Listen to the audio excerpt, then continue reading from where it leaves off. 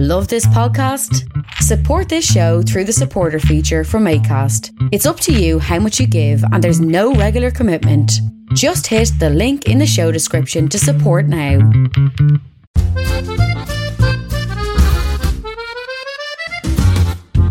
Welcome to Ambridge on the Couch, an in-depth look at the Archers with me, Harriet Carmichael, and Lucy Freeman.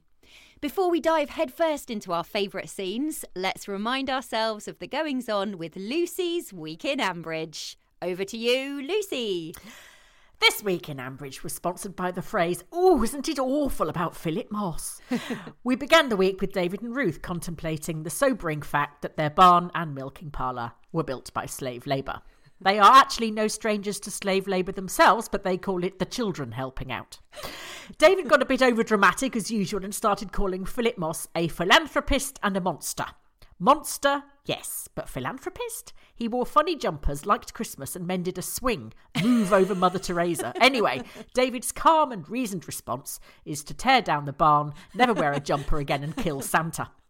Martin on the BL board is having kittens. Damn it, Martin! The pig processing plant people are properly pissed off with BL. Martin described it as a hot coal. People talking about pig processing and hot coals just made me hungry, so I went off and had a bacon sandwich, and when I came back, he was still rabbiting on.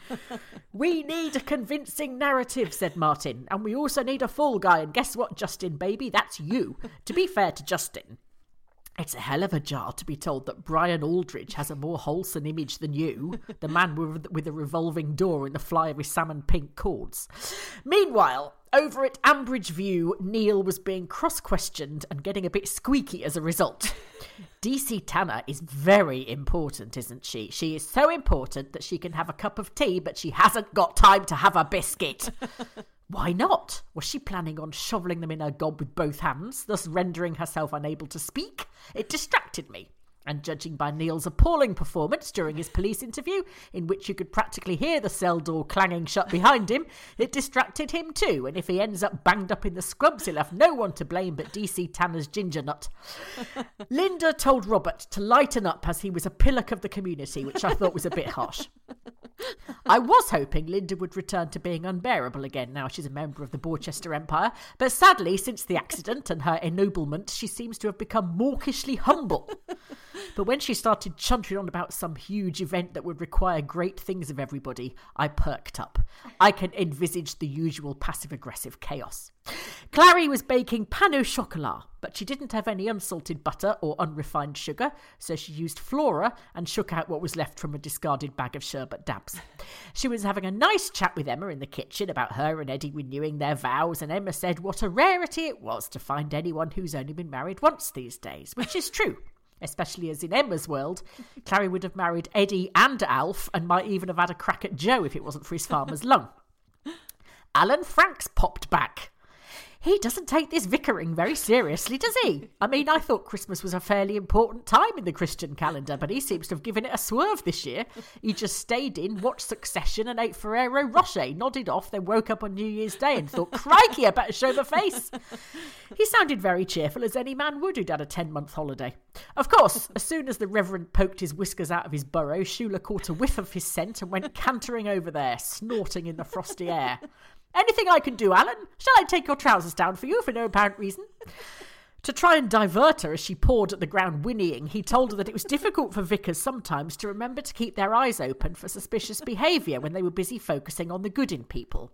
Innocent-seeming stuff, like kleptomaniacs stealing church funds and a man being able to rebuild an entire church tower for £1.98.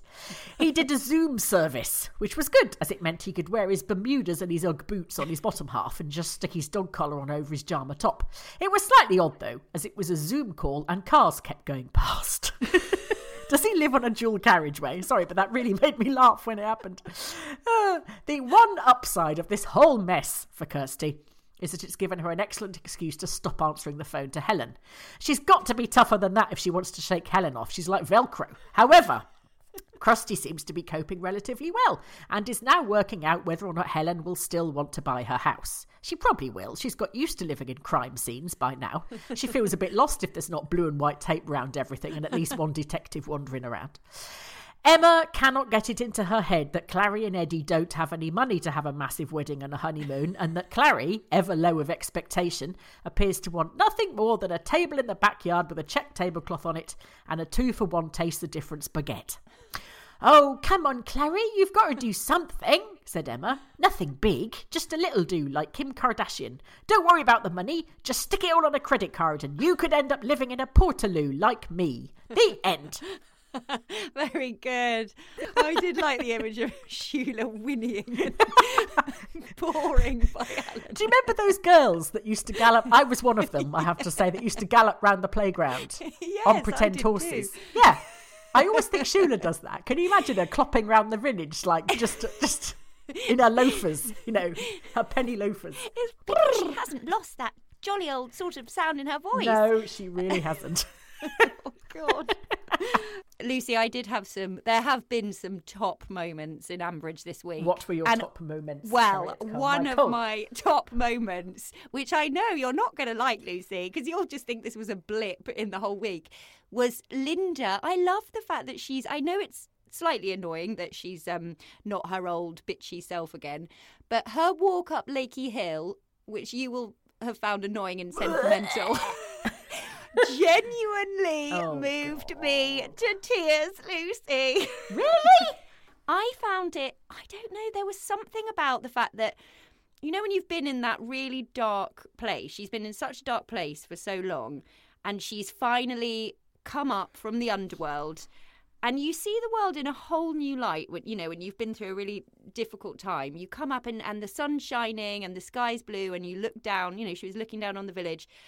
And that whole new perspective and goodness she saw everywhere, I found it so moving, especially after this awful year. And I just thought, hopefully this time next year, we'll all get to that point where we can do a walk up a hill with friends. Sunlit uplands. You're talking about bloody sunlit uplands, aren't you? Flipping neck.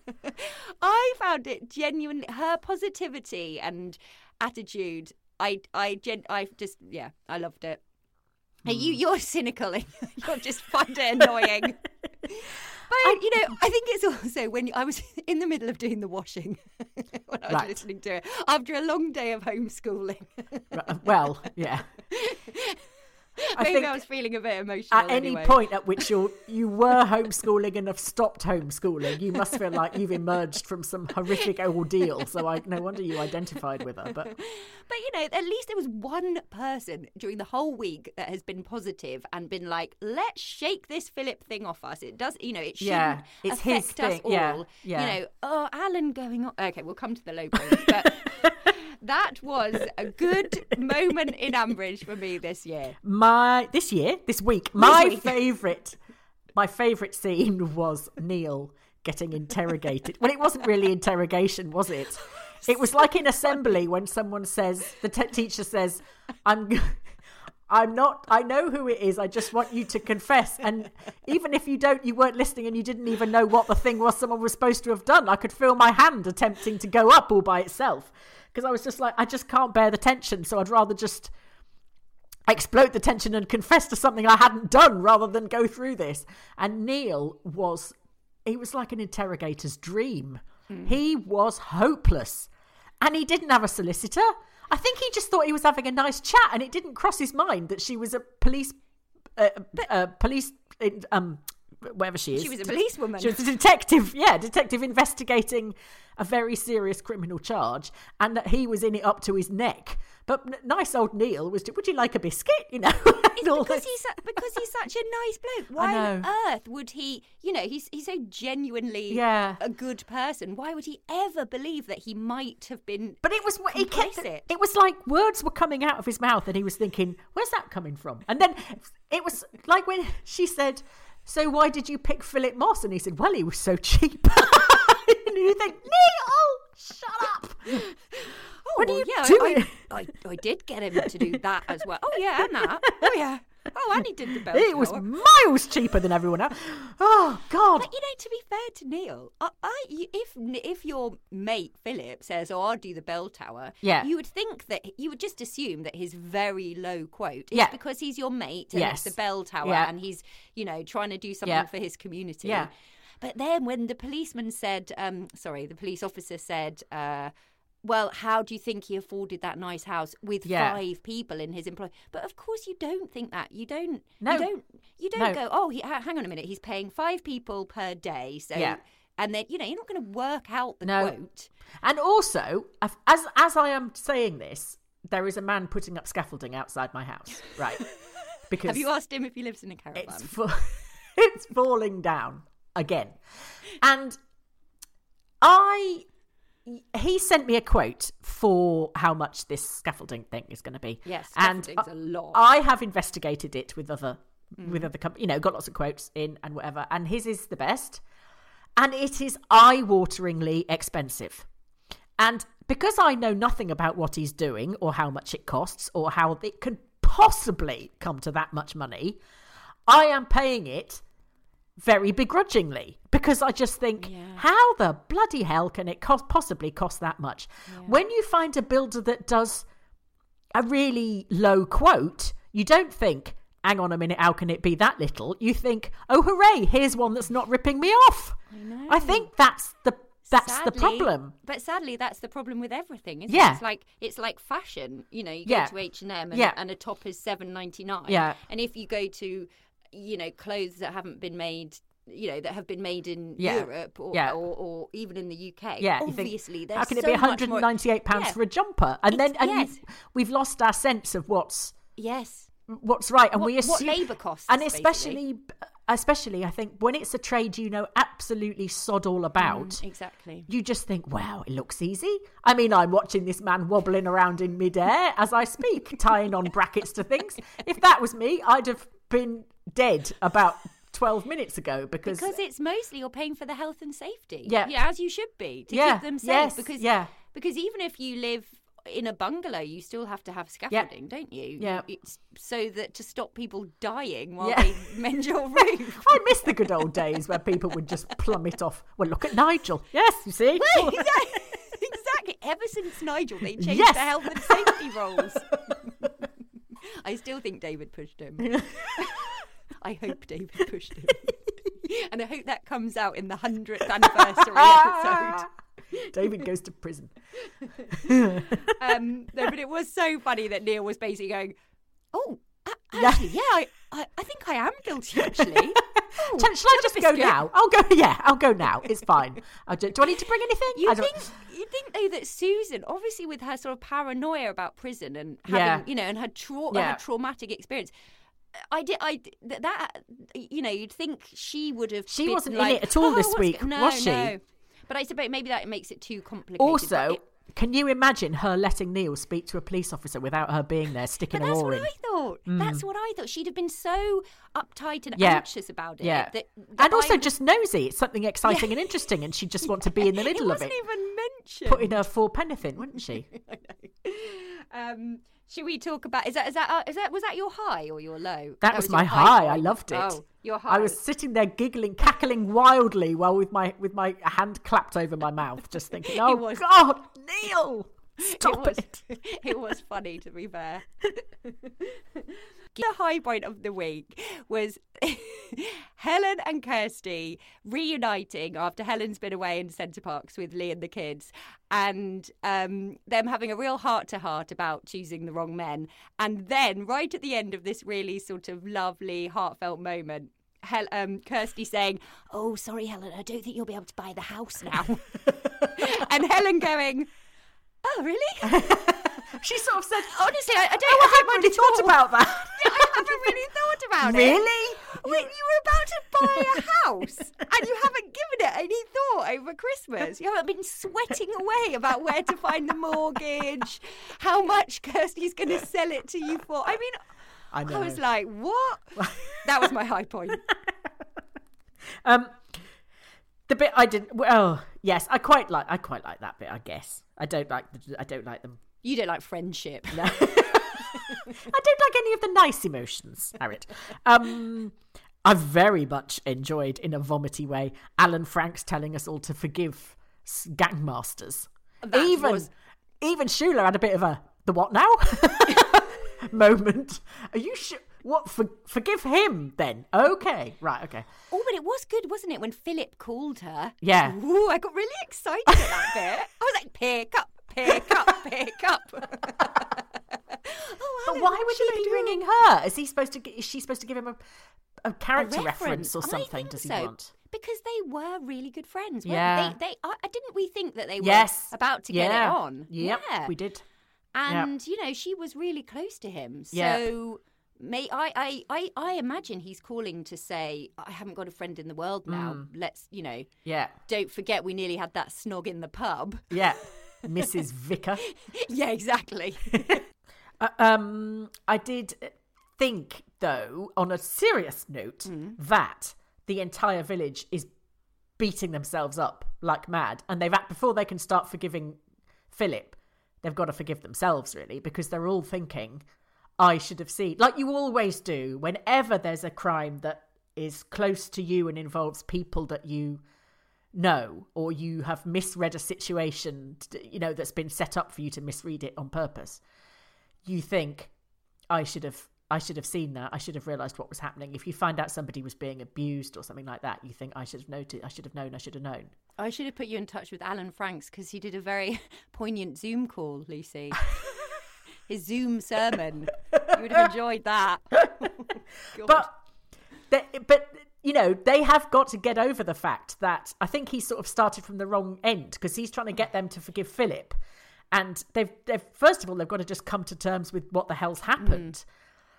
And then realise, yes, they were complicit in it, but also we all are.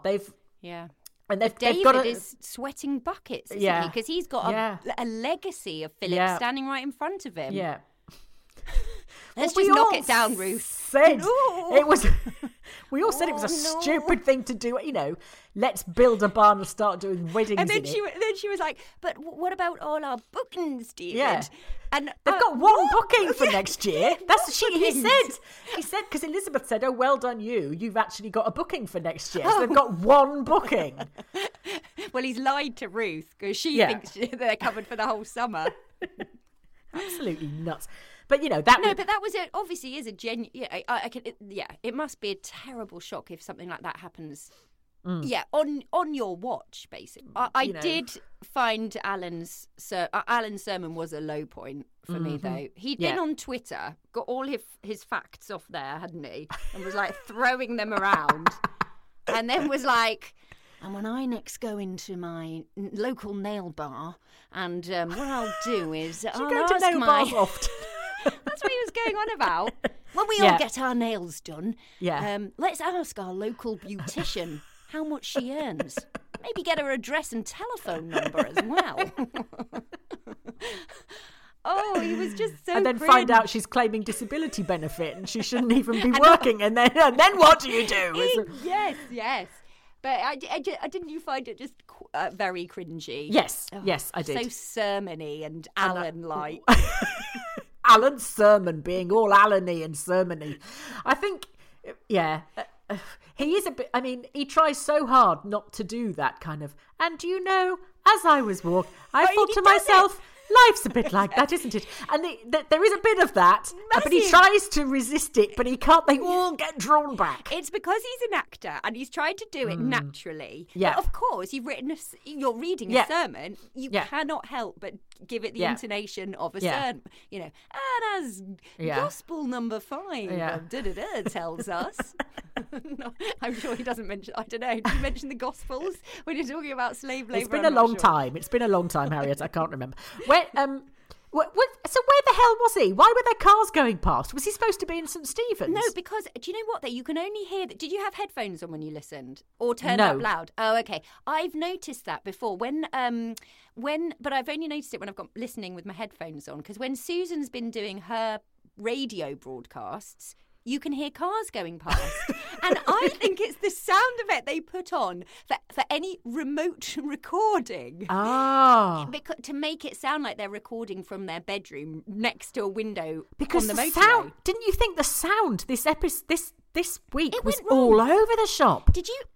There was a bit with Clary and Emma. Yeah. Where all of a sudden they sounded like they were in an underground lavatory. I thought she'd gone into the toilet to get some dark chocolate. Dark chocolate. Why? It went wrong, didn't it? I'm glad you said that because I thought it might just be. No, it went wrong twice. It was Clary and Emma, and there was another bit where Ruth talking to somebody, I think, and it just went. I thought, where are we now? Luckily, I find it very reassuring when we're not very good at our own audio. I know. Well, at least we're not being paid. It's true. We don't have a sound engineer doing our mixing. Let's pretend that we're recording from a crypt for no apparent reason. The thing is, you can get away with it now because everybody's forgiving because everything's a little bit more DIY. Yeah. But it was odd. I genuinely thought it was part of the sort of stage directions. It was like they'd been told to add this bit in afterwards. And it was, they'd done it like pickups, but they'd done the pickups from a different place than where they'd done the original. So maybe at home, oh, God knows. I don't know. Well, maybe it was that. But I found that really, sorry, I'm going to say the word lovely again. But I enjoyed Clary and Emma talking about Torremolinos. Except for when Clary mentioned that we didn't need to go down to the beach because our bed was so big, Emma. And Emma was like, huh? Oh, yeah, we never got Clary, out of I've bed just all been week. Clary, should we get back to the Spanish shoppers? But what do you think? There's going to be some really naff honeymoon for Clary, which is basically a homemade set of Paris. Yeah. She'll go and dump a load of hardcore in the backyard and tell them it's a beach or something. Kira's going to make an Eiffel Tower. Yeah. Yeah. It's a trifle tower, Clary. Oh, yeah. Although, wouldn't it be great if Clary genuinely gets to go to Paris? It would be lovely. I mean, talk about low expectations. That woman, basically, it's like if someone doesn't kick her up the arse, she's just delighted. That's all she wants out of life. That's why I like Clary. I think she's, at Christmas, was it at Christmas when she said, this is the best Christmas ever because we're with our family. Yeah. She doesn't need anything but her family and she's happy. And isn't that an amazing way to live your life? Yes. Completely unbelievable and totally amazing, yes. I won't have a word said against Clary. No, I do love Clary. I really want to see what she looked like in her wedding dress. I know, it was glamorous by the sound of it. Yeah, but she was fit. And now a chance for us oldies to get a glimpse into what it's like to be a new listener. Us oldies? What? And how the characters we know so well come across. And for new listeners, we'll hopefully answer a few of the questions you might have. So if you want to know anything about the residents of our favourite village, please email us at ambridgeonthecouch@gmail.com. That's ambridgeonthecouch@gmail.com. So, what has Mr. Newbie been baffled by this week, Lucy? Pretty much everything. He wants to know why it's called The Archers, which is back to basics, really, isn't it? Because Ruth and David run Brookfield. They are archers, and that's the biggest. Is it the biggest farm, or is land-wise? The BL farm is that bigger? So that's why it's called The Archers, because it is all about the Archers' extended family. And pretty much everybody in Ambridge is related to each other, one way or another. Also, because the biggest family when it started were it was basically Dan Archer was the protagonist, wasn't he? Dan and Doris, that's it. Who begat Phil, who begat David, who begat Ruth. The more I say begat, the funnier David it sounds. didn't begat Ruth. Oh no, sorry. Pip. I meant Pip. Pip and David wedded Ruth. Yes, he did. But he talks to everybody in the same slightly sleazy manner, so you can't really tell who he begat and who he wedded. Anyway, he said he feels sorry for Justin because he seems decent. Spoiler, he's not. And he said Martin seems like an opportunistic rogue. I love Martin. No, I don't love Martin at all, but I feel sorry for the actor playing Martin because he's a bit one note, isn't he? It's a rubbish part, isn't it? Yeah. All he has to do is go, well, Justin, I'm not very happy about this. Well, Justin, I'm not very happy about that. And you only get to do 3 scenes a year, so it's barely worth it. Yep. And they're all damn it Martin scenes, aren't they? They're all kind of You know, something's gone wrong about the figures. Nobody cares. Everyone's going, blah, blah, blah, blah. Get to the people bit. Just get back to Lillian and have a gin. Yep. He didn't know who Neil Carter was, obviously. He didn't know anyone is. And says that he's very worried about him being done up like a kipper. He said, having initially professed ignorance of everything, he's now admitted to knowing the details of at least 3 jobs that Philip did cheaper than Asda price. And... yes, this is the problem with Neil, who is one of the nicest men in Ambridge. And as Harriet said, he doesn't really it doesn't cross his mind that anyone might think that he's got any motive other than just being the nicest man in Ambridge. So when when someone approaches him not knowing he's the nicest man in Ambridge, he just flies into a panic and then makes himself sound like... I think Phillips accused him of being... accused Neil of being the undercover boss of the whole thing. And it's definitely going to get him strung up. Oh, and he says, where are Jazza and Tracy? I miss Jazza and Tracy. Gosh. Yes, they weren't in it this week. This is the problem. You get really involved. I told him this would happen. You get really fond of characters and then they disappear for a couple of weeks and you think, oh, and it's like, you know, I want that nice boy to come out and play, and they're not there. No, they'll be back in 2 weeks or so. We've got to concentrate on this big storyline first. Yes, get that out of the way. Because it's a goodie. He said, Alan is also new to me. The writers are keeping me on my toes today. He's doing a service tomorrow, which means he's either the vicar or a car mechanic. He's the vicar. He said, everybody is spreading the blame around nice and thick in this Philip business. Yeah, that's interesting, actually. At the moment, they're all blaming themselves. Human nature being, unfortunately, what it is, it won't be long before they're all blaming each other.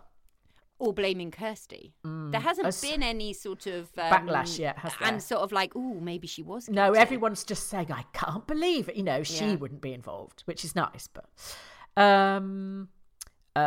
he says, Shula has both stables and a big mouth.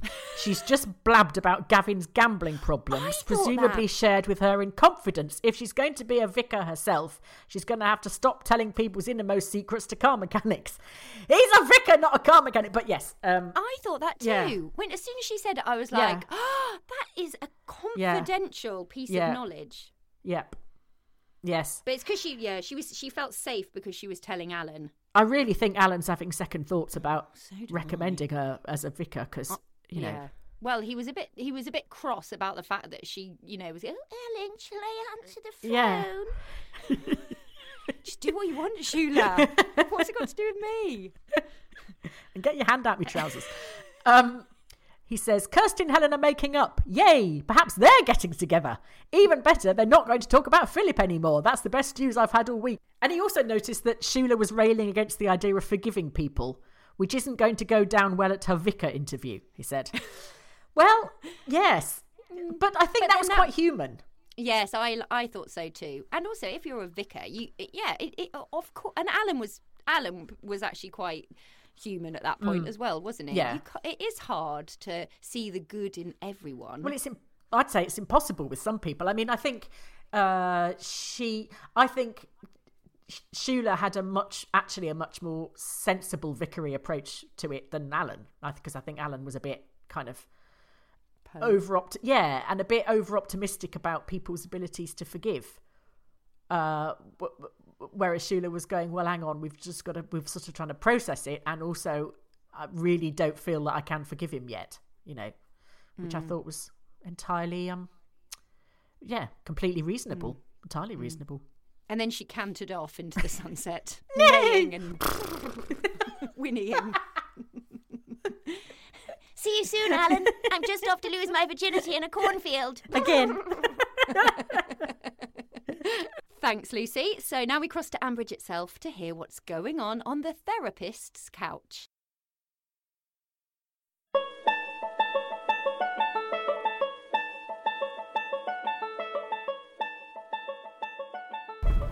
Here we are again, Jeff. We've got a Mrs. Horville today. Joy Horville, Beechwood, Ambridge.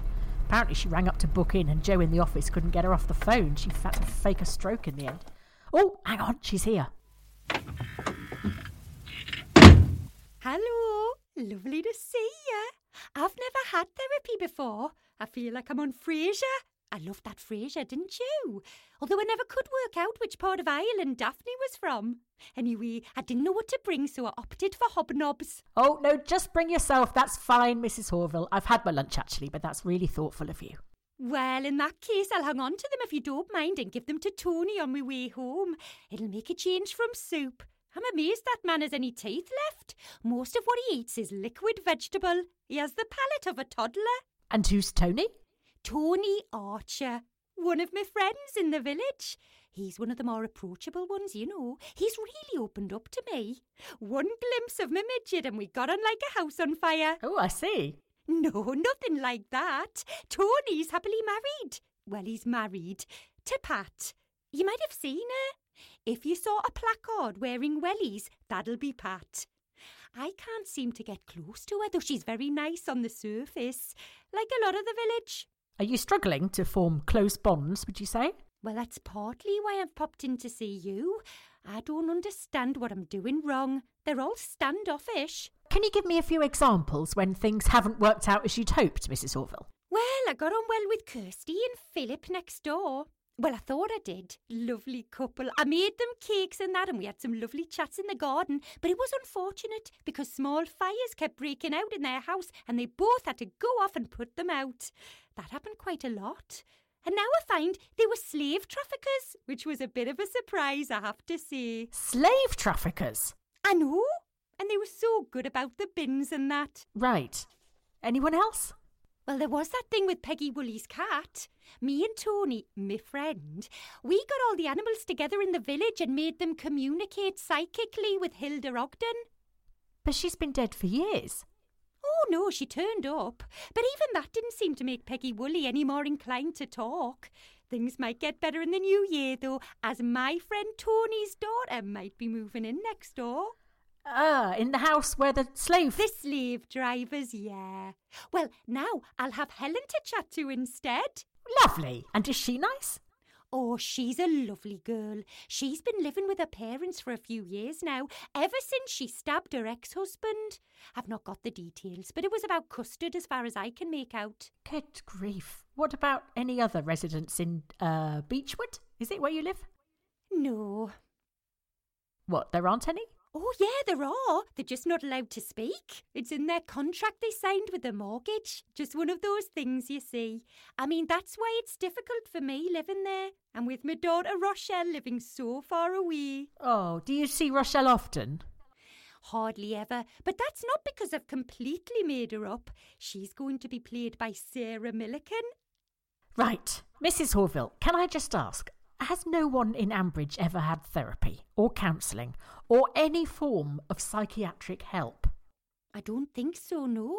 Oh, hang on. The lady at Lower Loxley, the one whose husband fell off the roof, I think she did. Why? Because her husband fell off the roof? No, because she fancied it.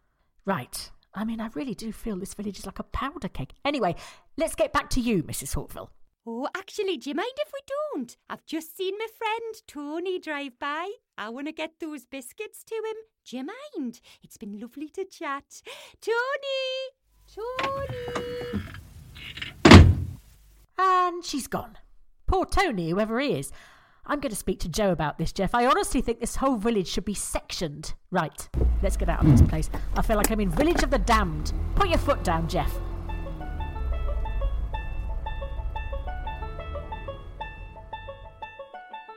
So that's that.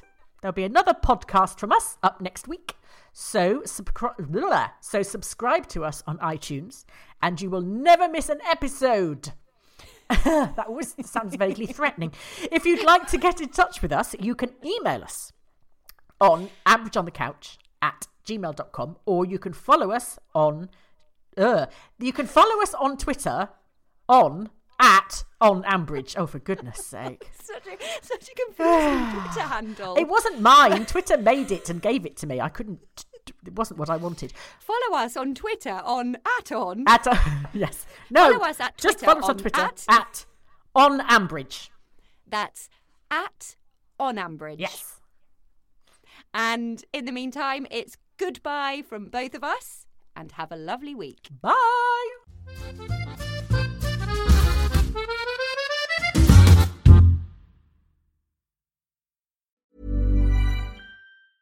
A lot can happen in the next 3 years. Like a chatbot may be your new best friend. But what won't change? Needing health insurance. United Healthcare Tri-Term Medical Plans are available for these changing times. Underwritten by Golden Rule Insurance Company, they offer budget-friendly, flexible coverage for people who are in between jobs or missed open enrollment. The plans last nearly 3 years in some states, with access to a nationwide network of doctors and hospitals. So for whatever tomorrow brings, United Healthcare Tri-Term Medical Plans may be for you. Learn more at uh1.com.